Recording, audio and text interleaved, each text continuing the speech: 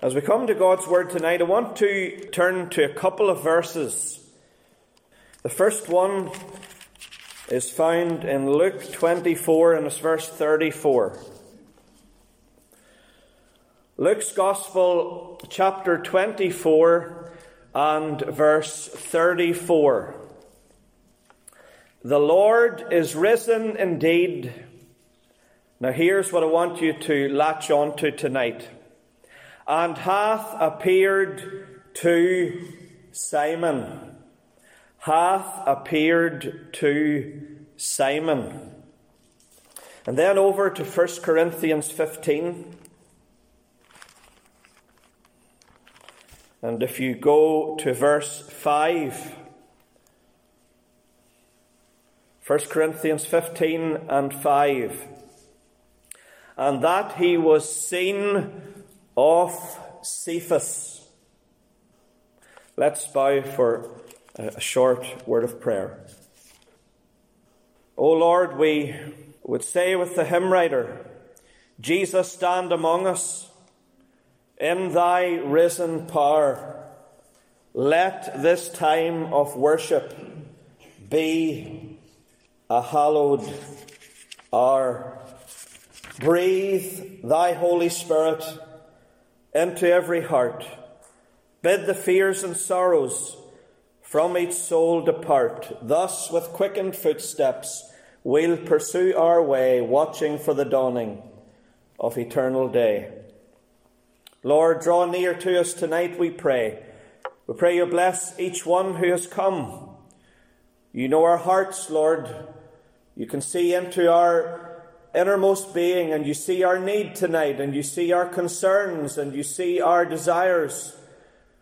And we pray, dear Father, that you would come and minister, Lord, tonight by your Spirit, that our hearts might be thrilled as we think again about the Lord Jesus coming forth from the grave. We commend ourselves to you, and I take the promised Holy Ghost, the blessed power of Pentecost, to fill me to the uttermost. I take he undertakes. In Jesus' name, amen. Amen. The Lord Jesus appeared to Peter. You would have thought that the Lord wouldn't have wanted anything more to do with the one who denied him not once, not twice, but 3 times. We've just sung that hymn, 327, Depth of Mercy Can There Be? I can just imagine Peter singing that hymn if it had been penned when he was around. I can imagine him singing those words, Depth of mercy can there be? Mercy still reserved for me. Can my God his wrath forbear? Me, the chief of sinners, spare. You see, it was the Apostle Paul who said he was the chief of sinners. But I can just imagine Peter almost getting into an argument with Paul. No, I'm the chief of sinners. Paul, do you not realize what I've done?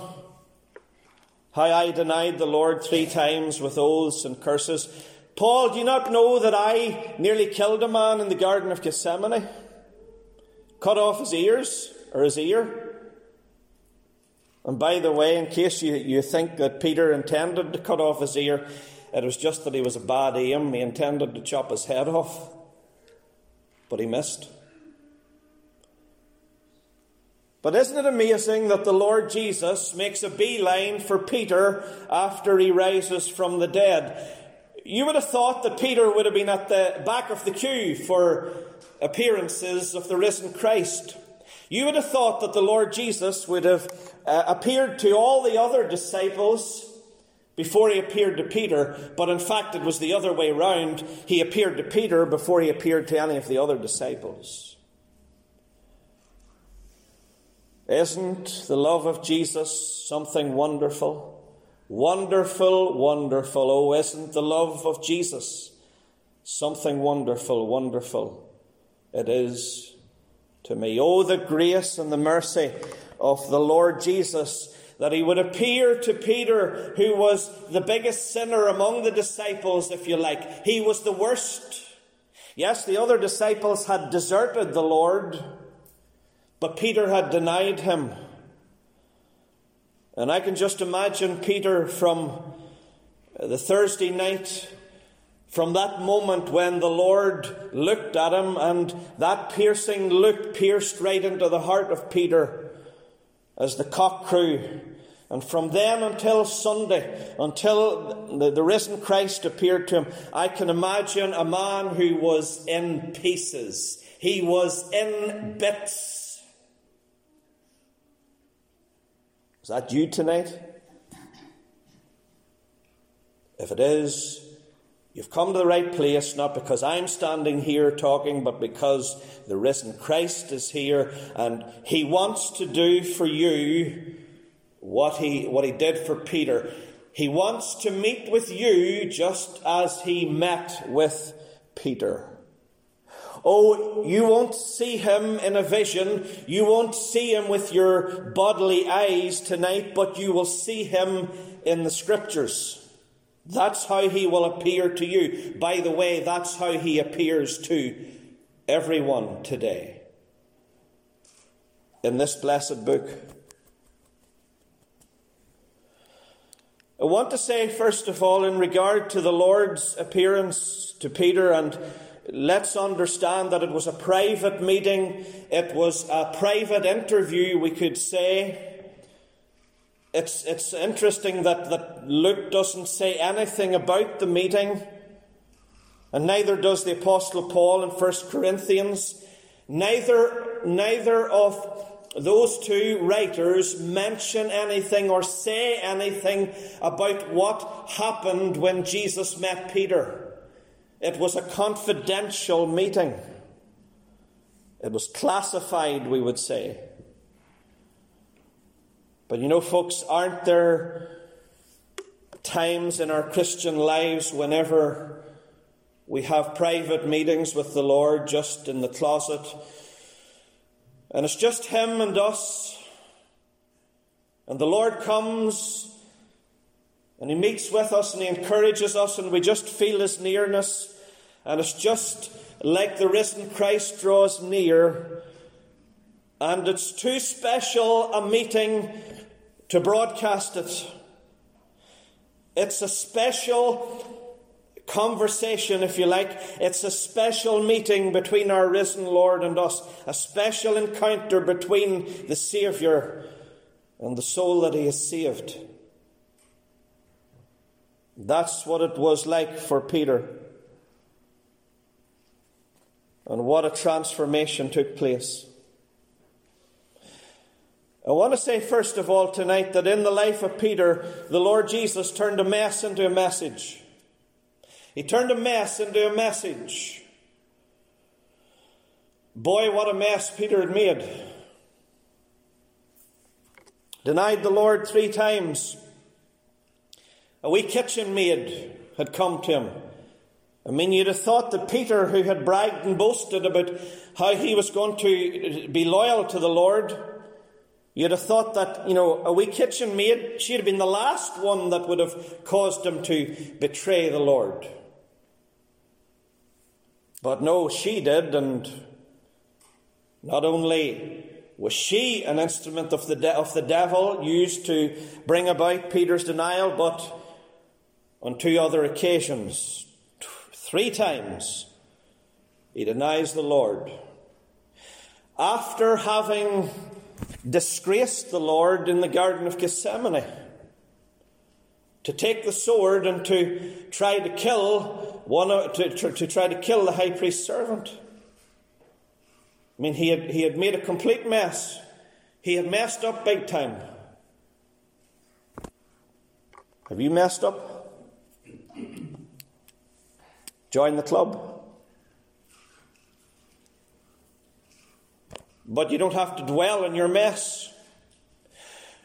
What you need to do with your mess is take it to the Lord Jesus, to the risen Christ, and he'll turn your mess into a message. You see, the Lord Jesus turned Peter from a mess into a message.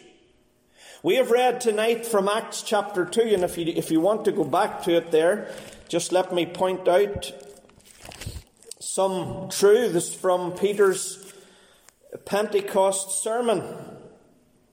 And here's the man who messed up, and here's the man who denied the Lord 3 times and disgraced the Lord in the garden. And what do we find? Lo and behold, now he's standing up in front of the Jews who have crucified the Lord, and he's not the least bit perturbed. The Lord has turned a coward into a lion. Or if you want to put it, he's turned a mouse into a lion. His cowardice has disappeared, and now he's courageous. And he stands up, filled with the Holy Ghost, and that's what made the difference, by the way. But he stands up in Acts chapter 2, and in verse 24, he says, "Whom God hath raised up, having loosed the pains of death, because it was not possible that he should be holden of it." Isn't that amazing? It says it was not possible that he should be holden of it. In other words, it wasn't possible for the Lord Jesus to stay in the grave. How could the resurrection and the life stay in the tomb? Of course it was impossible. How could the Creator remain in the grave? It was an utter impossibility. And it says that God raised him up. You see, God the Father produced the receipt, we would say, by raising him from the dead. The resurrection is the receipt for Calvary. You go into a shop, into a store, and you buy something and you get the receipt. And your receipt is proof that the purchase has been made. And that whatever you have purchased, whatever you've bought, belongs to you. Well, the Lord Jesus on Good Friday bought heaven for every one of us. And God the Father raised him up on Easter Sunday. And that was the receipt. And we've all got the receipt now because we've got the Bible that tells us that Christ is alive. And so whenever we stand before the Lord someday, we can say, "Ah, Lord, there's the receipt. Your Son rose from the dead, and the pearly gates will open." You see, Peter's now become a message in the hand of the Holy Spirit. He's no longer a mess. The mess has been turned into a message.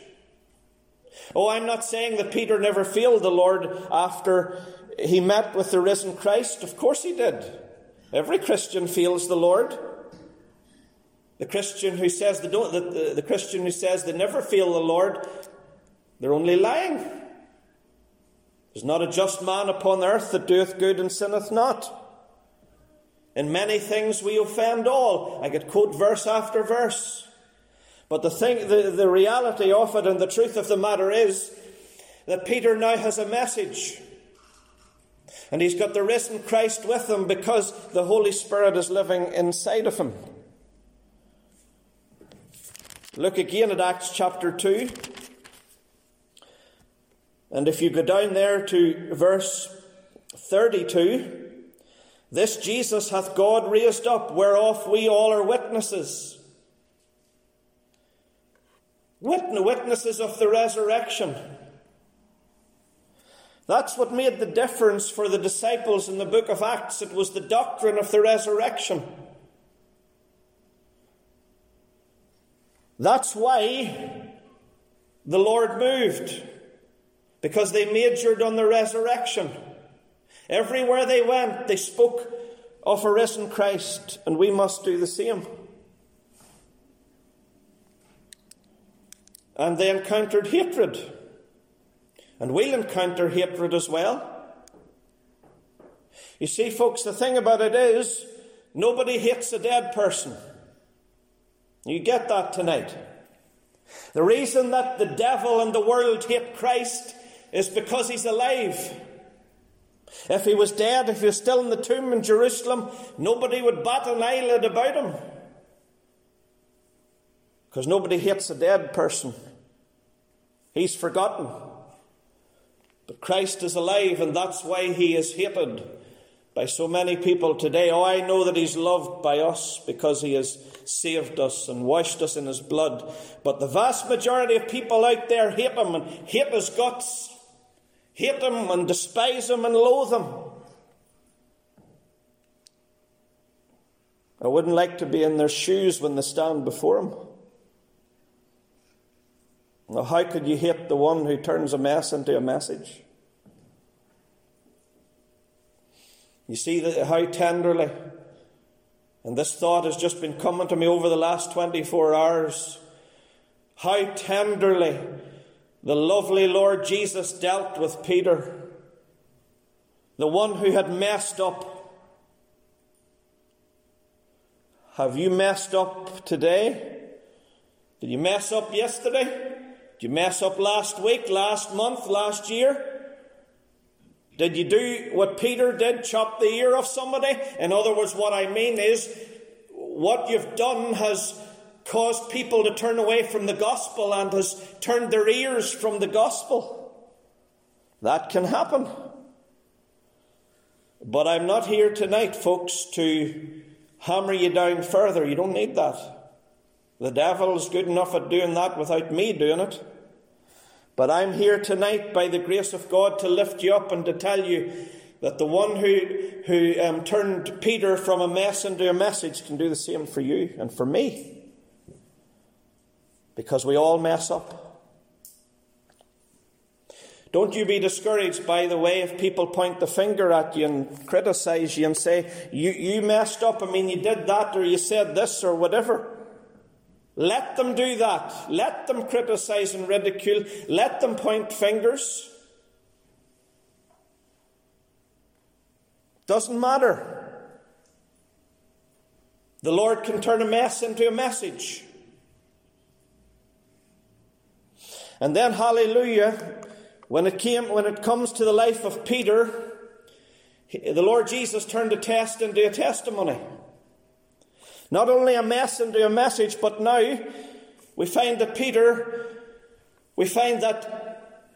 there's a test that becomes a testimony. Peter had been tested. The Lord Jesus said in Luke chapter 22, Satan has desired to have you, that he may sift you as wheat. In other words, what Jesus was saying was, Peter wants to test you, and he doesn't want to test you, or Satan wants to test you, Peter, and he doesn't want to test you so that all the dross will disappear, but he wants to test you to bring you down and to destroy you, and to leave you on the scrap heap. And the test came, and Peter failed the test. Have you failed? The Lord had a test for you, and you didn't pass the test. You didn't pass his exam in your Christian life. You let him down. Well, that's what happened to Peter. What did the Lord say to Peter when he rose from the dead and met him? Peter, you're a disgrace. You're an excuse for a disciple. I want nothing more to do with you. I've given you enough chances. That's not what I read in my Bible. No, the Lord Jesus comes to Peter, and I can just imagine our tender, gracious, merciful Redeemer saying something like this: Peter, I know all about it. I know how miserable you are. I know that you feel that you deserve hell. In fact, you feel that you deserve 100 hells. But Peter, the blood of Jesus Christ cleanseth from all sin. And Peter, I'm going to turn a test into a testimony in your life. You're going to become a testimony for me, Peter. You're going to testify for me, Peter, on the day of Pentecost. When the church is born, on the church's birthday, Peter, you're going to be my instrument. I'm going to speak through you. And Peter, you know what's going to happen? 3,000 people are going to be saved. I can just imagine Peter sitting there with his head bowed, so ashamed of himself for denying the Lord and disgracing the Lord, and he can hardly believe what he's hearing. Lord, risen Lord Jesus, have you actually still got a work for me to do? You mean to say, Lord, that I'm still useful to you? You mean to say, Lord, that you're not going to abandon me? You're not going to disown me the way I did to you? And Jesus turns and looks at Peter and he says, you got it in one. You're exactly right, Peter. That's why I came into the world. I came to turn a mess into a message, a test into a testimony. And then the Lord Jesus, in the life of Peter, he turned a trial into a triumph. A trial into a triumph. Peter had many trials in his life. Of course, he spoke about trials in the book of 1 Peter. You see, Peter not only preached about the resurrection, but he wrote about it in 1 Peter. But in 1 Peter chapter 4, Peter says, Beloved, think it not strange concerning the fiery trial which is to try you, as though some strange thing happened unto you. You see, Peter knew in his own experience that the risen Christ had turned a trial into a triumph. And he can do the same in our lives, folks. Are you going through a trial at the present time? Is it a fiery trial? Are you in the heat of the furnace right now? Has this trial been ongoing for days, weeks, months, maybe even years? And you can't understand it. But that doesn't matter because the Lord understands it. Maybe physical pain. Could be disappointments of one kind or another. Could be bereavements. Could be 101 things. But the trial has been ongoing. And you don't understand it. The devil has been attacking you and seeking to drag you down in this trial. But I want to encourage you tonight that the Lord can turn your trial into a triumph. There's the story told, of course, of the blacksmith's workshop. And the blacksmith, as he was making a beautiful ornate gate, he didn't make it himself, but he got a big burly boy with a sledgehammer to hammer the iron and to hammer the gate into shape. And all the blacksmith had to do was say to the big burly boy, now you hit here, and hit here, and hit there. And the big boy, he was as thick as champ, we would say, but he was good with a sledgehammer, so he hammered the iron into shape, and the gate was formed. Do you know, in our lives as Christians, that's the way it is. The Lord Jesus tells the devil, now you hit there, hit here. And the devil hammers us left, right and centre, but he's not going to defeat us and destroy us. He's actually going to do the opposite. He's going to accomplish the Lord's perfect plans and purposes for our lives. And the Lord is going to make something beautiful out of your life through the trial that you're going through. He did it for Peter, and he'll do it for you. He turned a trial into a triumph. And hallelujah, Peter wrote in 1 Peter chapter 1 and verse 3, he said, Blessed be the God and Father of our Lord Jesus Christ, who hath begotten us again unto a lively hope by the resurrection of Jesus Christ from the dead. The resurrection had made the difference in Peter's life. And the tender treatment that the Lord Jesus had ministered to Peter, and the tender way that he had treated him, and the love and the grace and the mercy that the risen Christ had shown to his erring child, it made all the difference. And it gave Peter a hope, a lively hope, or what it actually means is a living hope. A hope that's going to live forever. It's never going to die. If you're saved tonight, you also have that living hope. It will never die. But how could it? Jesus is going to live forever. And we have hope, eternal hope. Let me finish tonight. You've listened well. The Lord Jesus, in the life of Peter, he turned a mess into a message, a test into a testimony, a trial into a triumph, and thank God, a victim into a victory. A victim into a victory. Boy, Peter was a victim.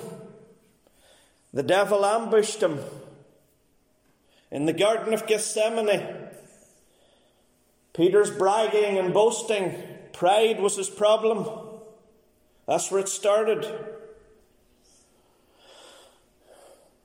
I'll never deny you, Lord. The rest of these boys will let you down, but you can count on me. And pride slew him. Just as it slew the devil, it brought the devil down at the very beginning. And pride brought Peter down. The devil ambushed him. And then, of course, Peter, he lashed out in the garden. He was a victim. And then when he came to warm himself by the fire, the devil had it all wrapped up, as it were. The devil was just ready to devour him. And you can just imagine the devil laughing with glee as Peter gets into a tailspin, spiritually speaking, and he's on the way down. He's a victim.